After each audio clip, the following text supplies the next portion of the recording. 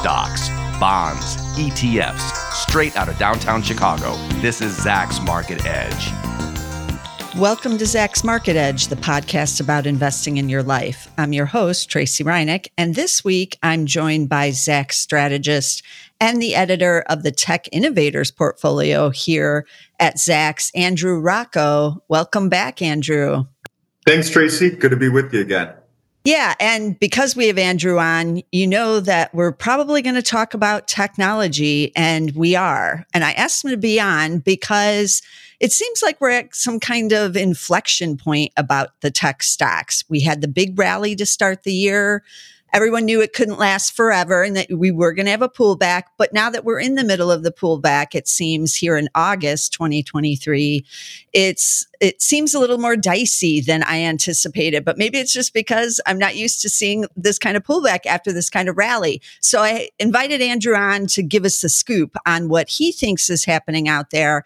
Is this the bears returning, or is this a buying opportunity on some of these? Is it basically a garden variety pullback, but we just can't take it? I don't know. But Andrew, I'm glad you're here because this has been bothering me for a little while. And so I think it is for everybody else out there who's listening as well. Yeah, I would definitely agree. And it does feel like it pulled back a little more than most people anticipated. If you look at the chart that I have on the screen, that's just the NASDAQ 100 QQQ ETF. What I advise newer traders and traders of all kinds, actually, before jumping into a deep dive of economic numbers and things of this nature, is to simply consult a price and volume chart. The reason is when you think of a doctor, they're going to use an X-ray. A trader's version of an X-ray is a price and volume chart, specifically a weekly or longer term chart. I think a lot of people conflate technicals with short term, but I believe the most power comes in the longer term charts. And the NASDAQ 100, what happened is it rallied almost all the way back to those highs before the 2022 devastation and bear market. But what I say is look left on the chart, and that really tells you where price is likely to pull back. So if you look left on the NASDAQ chart, we came back to those old highs, and then sure enough, we need to digest because there's a lot of supply at those old highs, a lot of old sellers who are, once I get back, break to even, I'm going to, sell my shares. So I think that's what we're encountering currently, at least from a tech stock perspective in the NASDAQ 100. Okay, so what does that mean of their old highs? Is that I see, a dip there, and we pulled back, like 8% or something off the recent highs. So is that just like a 10% pullback then? And then some buyers will be coming in there?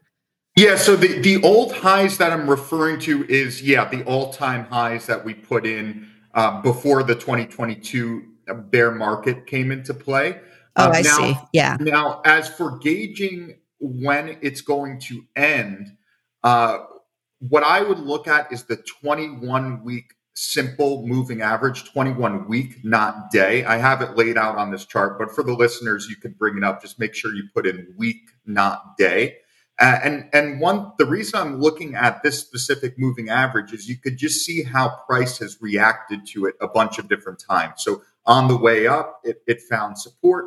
Then in the bear market, it would rally up to that 21 week, fail, rally up, fail, rally up, fail. It did that like 3 or 4 times. And then now in this what I think is a new bull market, we got support there, and now we're just pulling back to it. So it's a good intermediate term moving average to look at when you're sizing up the technicals.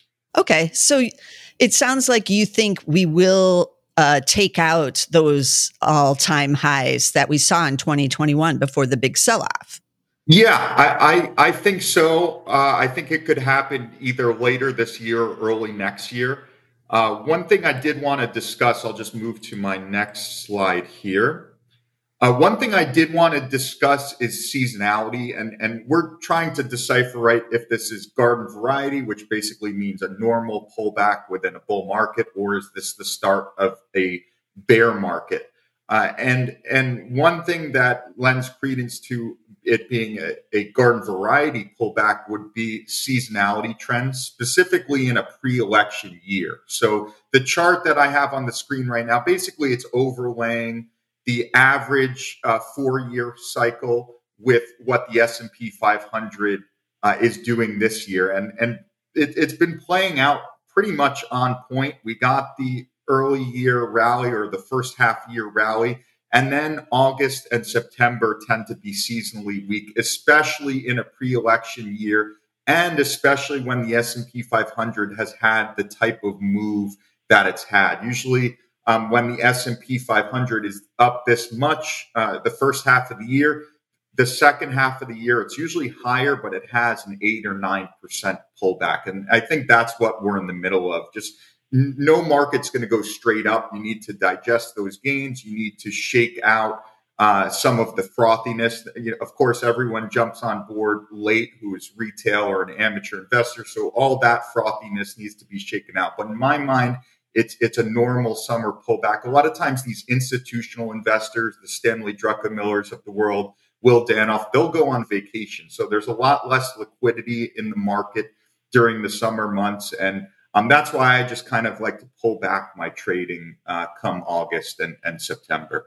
So what is your take on the 10-year then? It's rallied to the new highs now. And a lot of us have the memory of last year when it was also rallying.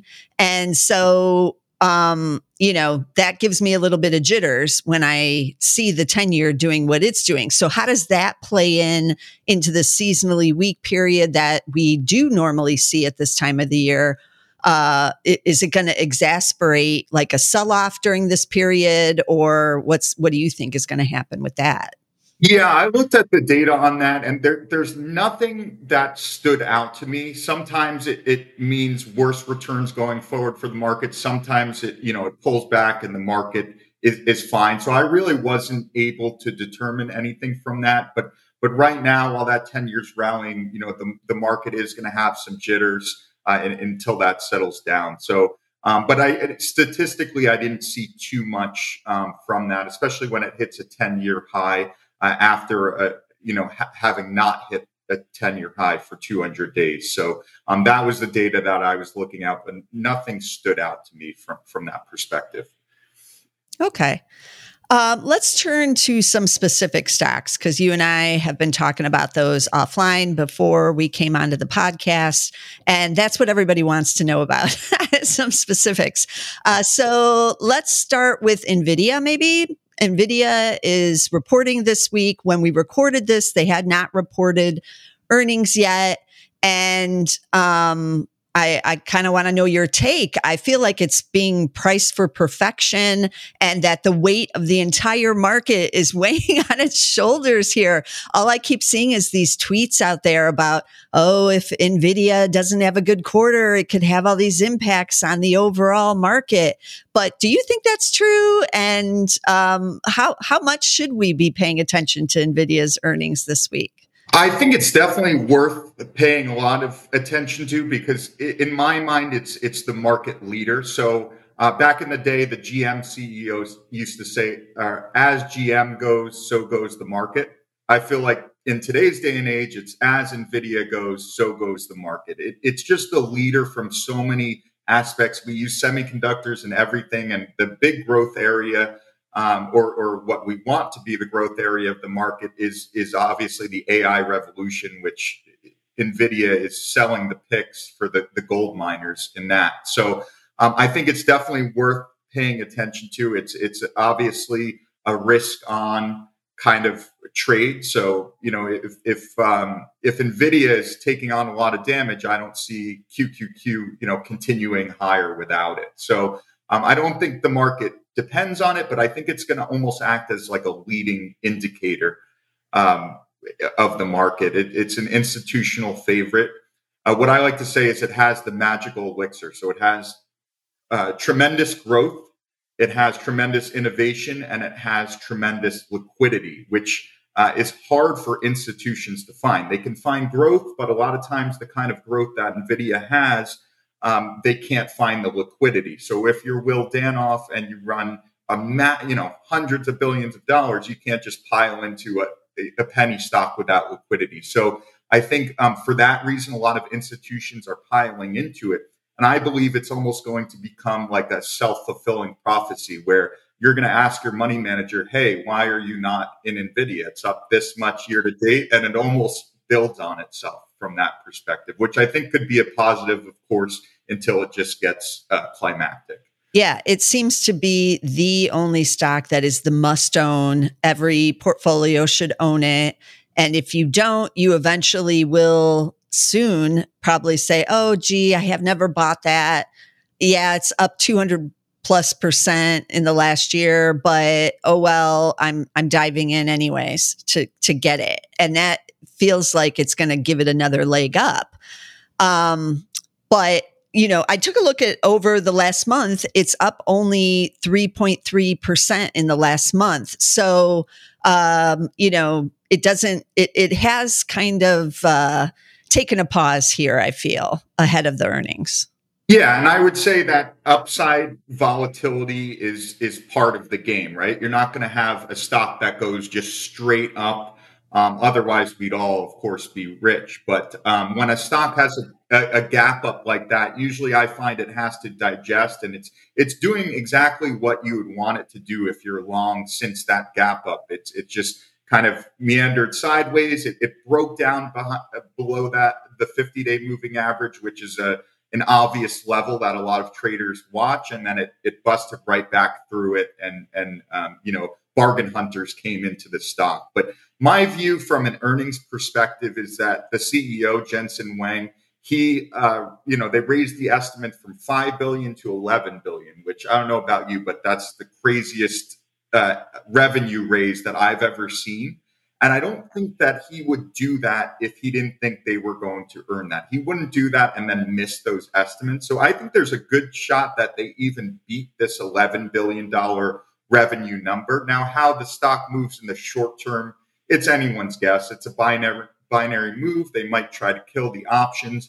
But one thing I have seen is a lot of longer term call buying activity and put selling activity, meaning they're bullish on the stock. And a lot of times when someone's really bullish on a stock, they'll sell puts, and that shows a lot of conviction. So from a medium to long-term perspective, personally, I still remain bullish.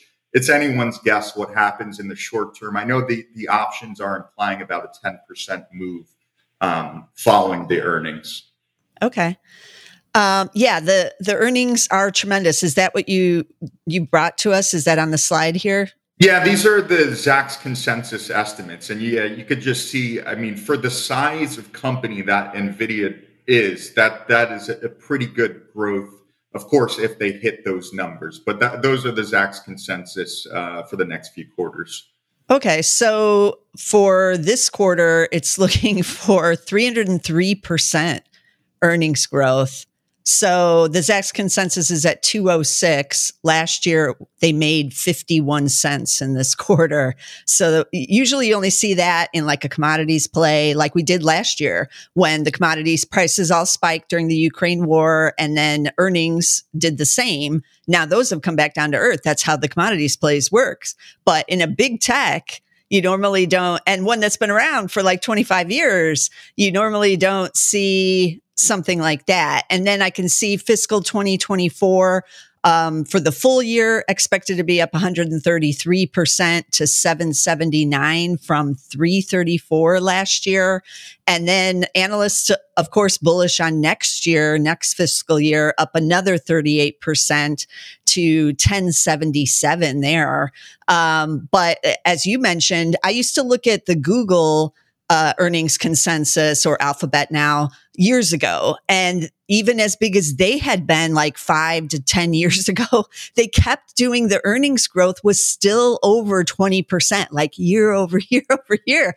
And I thought, like, at some point they have to stop. Like, how can they, at their size, you're talking like $1 trillion companies, how can they continue to grow the earnings at even the double digits up over 10% is outstanding, but over 20, it's very difficult to do. And I remember reading in some investment book years ago where they would say, growth stocks in the beginning of their history, sure, they can do double digits. They can do over 20% for a number of years, but eventually all companies go back, under double digits because they have to. It's just kind of the law of when you get that big, it's really hard to grow double digits when you're huge. But these companies seem to be defying it. They seem to be gaining the market share instead of, losing it as they get bigger. And we're definitely seeing that with NVIDIA, with this AI. They are the leader in it. And, they kind of almost have like a monopoly in some ways for now in this. And that's why you're seeing this huge earnings gain. And so even as a value investor for me, I'm not down on NVIDIA, and I do think everybody should own it because this is just a tremendous business and it's not cheap, but you want to own the best in class. You want to own those that have some kind of monopoly power or whatever they have. And I want to own this kind of earnings growth. So even as a value, I can disregard the higher PE and all that stuff that they have right now, because look at that growth. They are literally growing into it in the span of 1 or 2 years. Right. Yeah. And they're paying a premium for that growth. One thing I would say about the 303% growth numbers, remember, we're coming out of 2022, which was rough on big tech and rough on all earnings, even NVIDIA. So those numbers are a little bit higher than I think they normally would be, but they're still outstanding. And right now there's an arms race almost. You see China rushing in to buy chips in case, and this is also a risk for NVIDIA, admittedly, but they're rushing in to buy chips from NVIDIA because they want to have AI on their own. Baidu's looking into AI. I'm sure Alibaba will move into AI. The Saudis are buying a bunch of these chips. So it's going to be a global race. Right now, OpenAI and Google kind of own the chatbot space, but I can just see it happening where all of the world is just going to try and get their piece of the AI, the larger search engines that are international, try and move into the space. So what do you think of Microsoft then? So when all this, the Chat GPT and all that came out, and Microsoft has the Bing, people were using it with the AI in there. And, I've owned Microsoft for a number of years in my own personal portfolio. So I did buy some shares a couple months ago. I added a few when this all broke out. And then the stock surged on all the AI news, and they had a decent earnings report for this quarter, but the stock has fallen back, and it's not huge. I think it's like 6% in the last month, but it feels like more painful, like I said in the open, because we've had this big rally, and now what do you mean it's down 6%? But what do you think about Microsoft on the AI side? Because is this a buying opportunity in that one?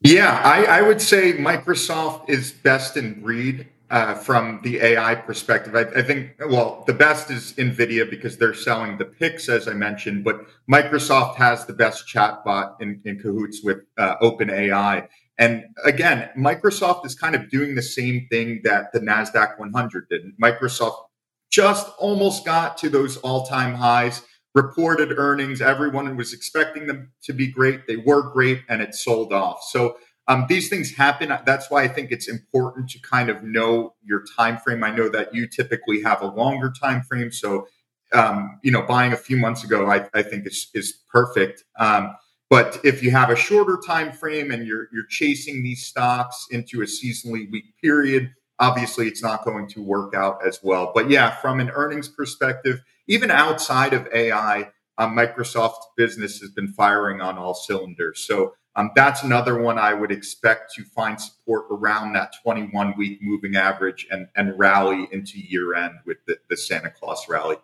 Okay. Let's change directions and talk about Tesla. We always included on these tech podcasts even though it could be debated whether or not it is, but everybody calls it a tech company because of its technology. So we are going to talk about it. And everybody owns this stock too, or it feels like everybody owns it now, but it's kind of had a wild ride recently. And I'm wondering if this is a buying opportunity off of the recent weakness that it's had. So I see down over the last month, it's down almost 11% in that period. So what do you think about Tesla now? Yeah, Tesla is one that I recently purchased in the Tech Innovators portfolio, actually before this recent Cybertruck news. I have it on my screen now, but for those of you listening, it's gone on a tremendous run. It broke out of a multi-month base, and then it pulled back to the top of the base structure, this multi-month breakout. So again, I think it's important to put in context the move, the recent move, the short-term technicals within the realm of the long-term technicals. So if you look at where it came from, it was in the 80s, and now it's at 223. It's pulled back from 290-ish, 300-ish to 223. So I think the context is important. Of course, if you bought at 290 and it's at 223 now, it's not fun. But this is why timing is important if you're a shorter-term trader. In the long term, I think they just have so many catalysts. They have coming up, they have the Cybertruck. I know Elon is going to try and get them more involved in the AI realm. They have the EV charging stations, which I think is going to be an underrated catalyst with you see Ford and GM joining that. So I think they're the leader in the EV space. They're going to continue to have the most market share, and there'll be room for others to join. But I think the EV space is going to continue to move higher, and Tesla's the king of that space. Okay. We've been mainly talking about a lot of the winners of this year, even though some of them have pulled back in August. They're still up big. They're still the big winners. But what about some of the fintech side of things that I've been taking a look at that aren't winners and they've really sold off here in the last month? So I'm thinking about PayPal over the last month, down 16.5%, and Block, aka Square, ticker SQ on that one. They still haven't managed to get the Block ticker at all. So still SQ down 26% in just the last month. PayPal, I think, was at multi-year lows not that long ago. Is this an opportunity in these, or is the market actually signaling something else about these fintechs that they think is not going to be good going forward here? Yeah, so these two, I'm kind of on the fence. The reason I'm on the fence is I think they're quality businesses. The growth has just slowed down a bit. But I always ask myself, if the market is up so much, why are these stocks not up? So they're showing relative weakness, in other words. Now, if they do have a reversion to the mean, I think it can be large, and for some portfolios, it might be worth the speculation. But personally, I would want to see more proof. I want to see it get back above the 200-day moving average. I want to see earnings start to turn up a bit. But they are into major support. I mean, these stocks have given back a tremendous amount, so they might be worth it from a speculative point of view. But it's hard to argue from my perspective to own more PayPal than Microsoft, for example. Microsoft's just dominating. Yes, the stock has pulled back, but I think it's just a lower risk type of play. But again, if these revert to the mean, I think it could be a large reversion. Okay. Are there any tech stocks in certain areas that you've been watching that maybe the overall market has either, oversold, discounted? You said you just bought Tesla because you did consider that to be oversold.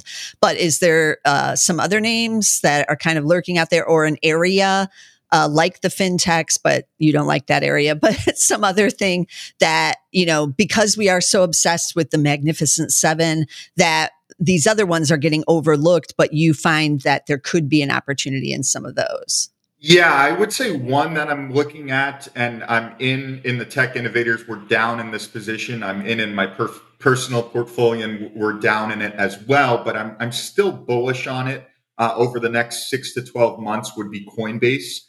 The reason being is it has a bunch of catalysts. One of the main ones is the potential ETF rollout of Bitcoin ETFs. So, I think that the ETFs are going to be accepted by the SEC eventually. Now, it hasn't, and that's why the stock has been falling recently. But the reason I think it will be is because BlackRock has put in a application for an ETF, and I think BlackRock has gotten like 550 approvals and like one that they said no to for BlackRock. So they have a tremendous track record.